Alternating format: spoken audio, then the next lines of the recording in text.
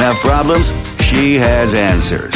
Getting down to the nitty-gritty with people who know what they're talking about. This is Advice for Life with Lynn. Hi, everybody. Welcome to Advice for Life with Lynn. Today's issue, asking for what you want without attachment. There is an amazing podcaster out there by the name of Mel Robbins. I think she's like the number one podcaster. And recently, she talked about the let them theory. It's genius. Her daughter came up with it, where you let go of control and you let people do their thing and you stop trying to control the outer world. Great concept, right? Let them theory. The need to control usually comes from anxiety within us. And I got my need to control the outer world and to fix others as a child. It's a coping mechanism, right? And it was how I handled stress in the home. Somebody was upset. I would try to please the person to get them to be happy so I could be happy. And it worked. It worked as a child because that's all I had, the only tool I had in my toolbox. But it doesn't really work later in life. It really doesn't work at all because we can never control anyone else. We cannot make somebody happy who chooses to be unhappy or who really can't help but be unhappy. We can only control ourselves and we can control our thoughts. That's it. And that's a lot. So in my adult life, I have been practicing this exact let them theory, although I never put it in that term. I have been allowing people around me to react, to have strong negative feelings, do things I wouldn't do, and let them live their lives, letting go of control. Now, I've also, I'm human, so I watch my judgment. I still have plenty of judgment. Like, I wouldn't do that way. I can't believe that person's saying that to their kid. How damaging. But then I watch myself without judgment on my judgment. I watch myself judge.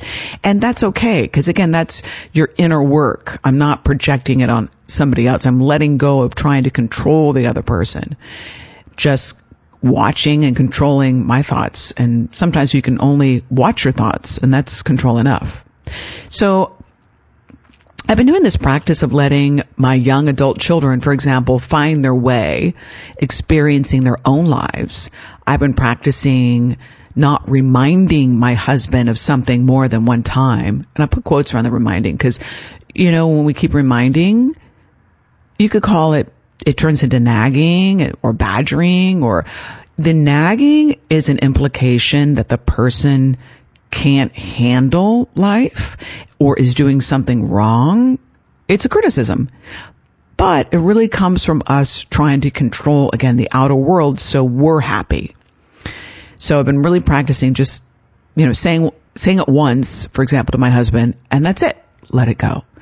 I've also been practicing letting somebody not invite me to something or have a judgment about me, for better or for worse. That is what Mel Robbins calls it, the let them theory. I used to call it not fixing. But I like let them be. So we've talked about this exact subject on this podcast before, and letting go of control does work. It makes you happier. It actually lessens anxiety. And when you let people live their lives or react how they want to react, you start to not take their actions personally. And your anxiety just loosens up. And sometimes it even diminishes or goes away. However, I think there is a second part to this theory. And this is my take, my tweak on the let them theory when it comes to getting your needs met. Because we all have needs. And here it is.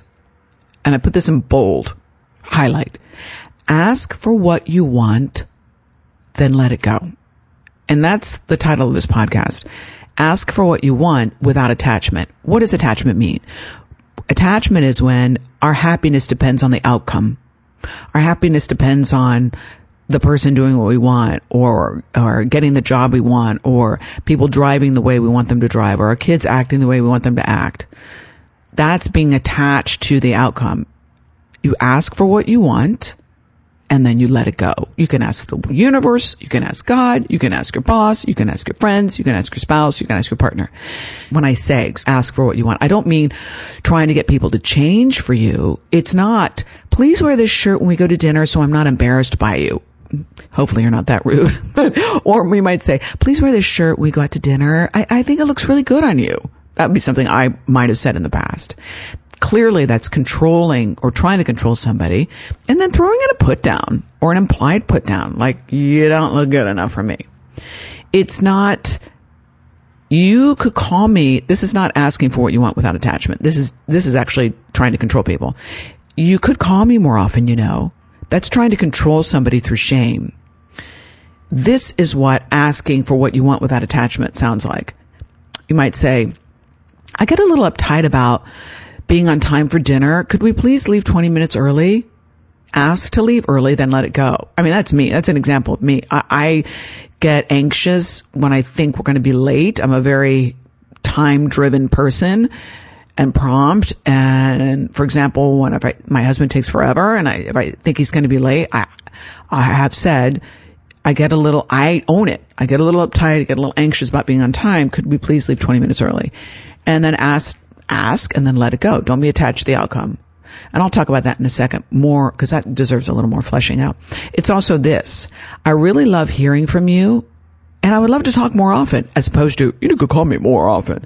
So you ask to talk more often, you do your part, then let it go. And back to that example about dinner, getting your needs met. Here's a great example. Getting your needs met means you controlling you. So I think I brought this up before. Pardon me if you guys have heard this story before, but it's a really good one. This was me practicing getting my needs met and taking care of myself without attachment. So my husband and I were dating, and my good friend Belkis was getting married. Of course, we knew about this 6 months earlier. And of course, I had all my appointments, my spray tan, my hair, my makeup. I had my outfit picked. I mean, I was super organized. I was really looking forward to her wedding. Very, very happy for her and her husband to be. And my husband at the time was my boyfriend, and we didn't live together. We lived in different cities. And I told him, he's chronically late sometimes. And I told him a week earlier, this is the plan. You need to be at my house if we're going to go together at this time. And this is, we're going to get Uber, and this is traffic and whatever. And he called me. I knew he was going to be late. And I was like, Lynn, you already asked for him to be at your house at a certain time. You asked to go together, and let go of attachment. Don't be attached to him coming at that particular time. And then I said to myself, before I talked to him in the afternoon, what are you going to do if he's late? Am I going to project on him, be mad at him, try to control him, nag him? No, I'm not. Let him be. And I said to myself, I'm going to go without him. I'm going to be on time, and I'm not going to be upset about it. That was my goal. So sure enough, I called him in the afternoon. He was in another city. He's like, oh, I'm running so late. I can't believe the traffic. And I was like, I knew it. I wanted to say that out loud. I knew you'd be late. But then that'd be shaming him. So I said, okay, well, you have a key to my house, and if you're here by 1:00 or whatever time it was, we'll go out together. If not, I'll meet you there. And I honestly was a little pissed off. And then I was like, you got to take care of yourself. Take care of yourself. And it's okay, you're a little pissed off, but he's been him and you be you. Sure enough, I was like, it's time to leave. I forget what time it was. Let's just say it was 4. And he shows up at my house, clothes flying, running out of the car, and my Uber, it comes at the exact time. And I was like, I'll see you there, honey. Bye. He's like, oh, if you just wait for me. I was like, no, I'm not going to rush. I need to go calmly. And I was a little tight in the car, but I was so proud of myself. And I get to the wedding, and I was there for the pre-stuff and saw all my friends, and it was really lovely. And everybody's like, where's Mike? Where's Mike? Where's Mike? I'm like, he's coming. He's late. He's coming. He's late. He's coming. He's late.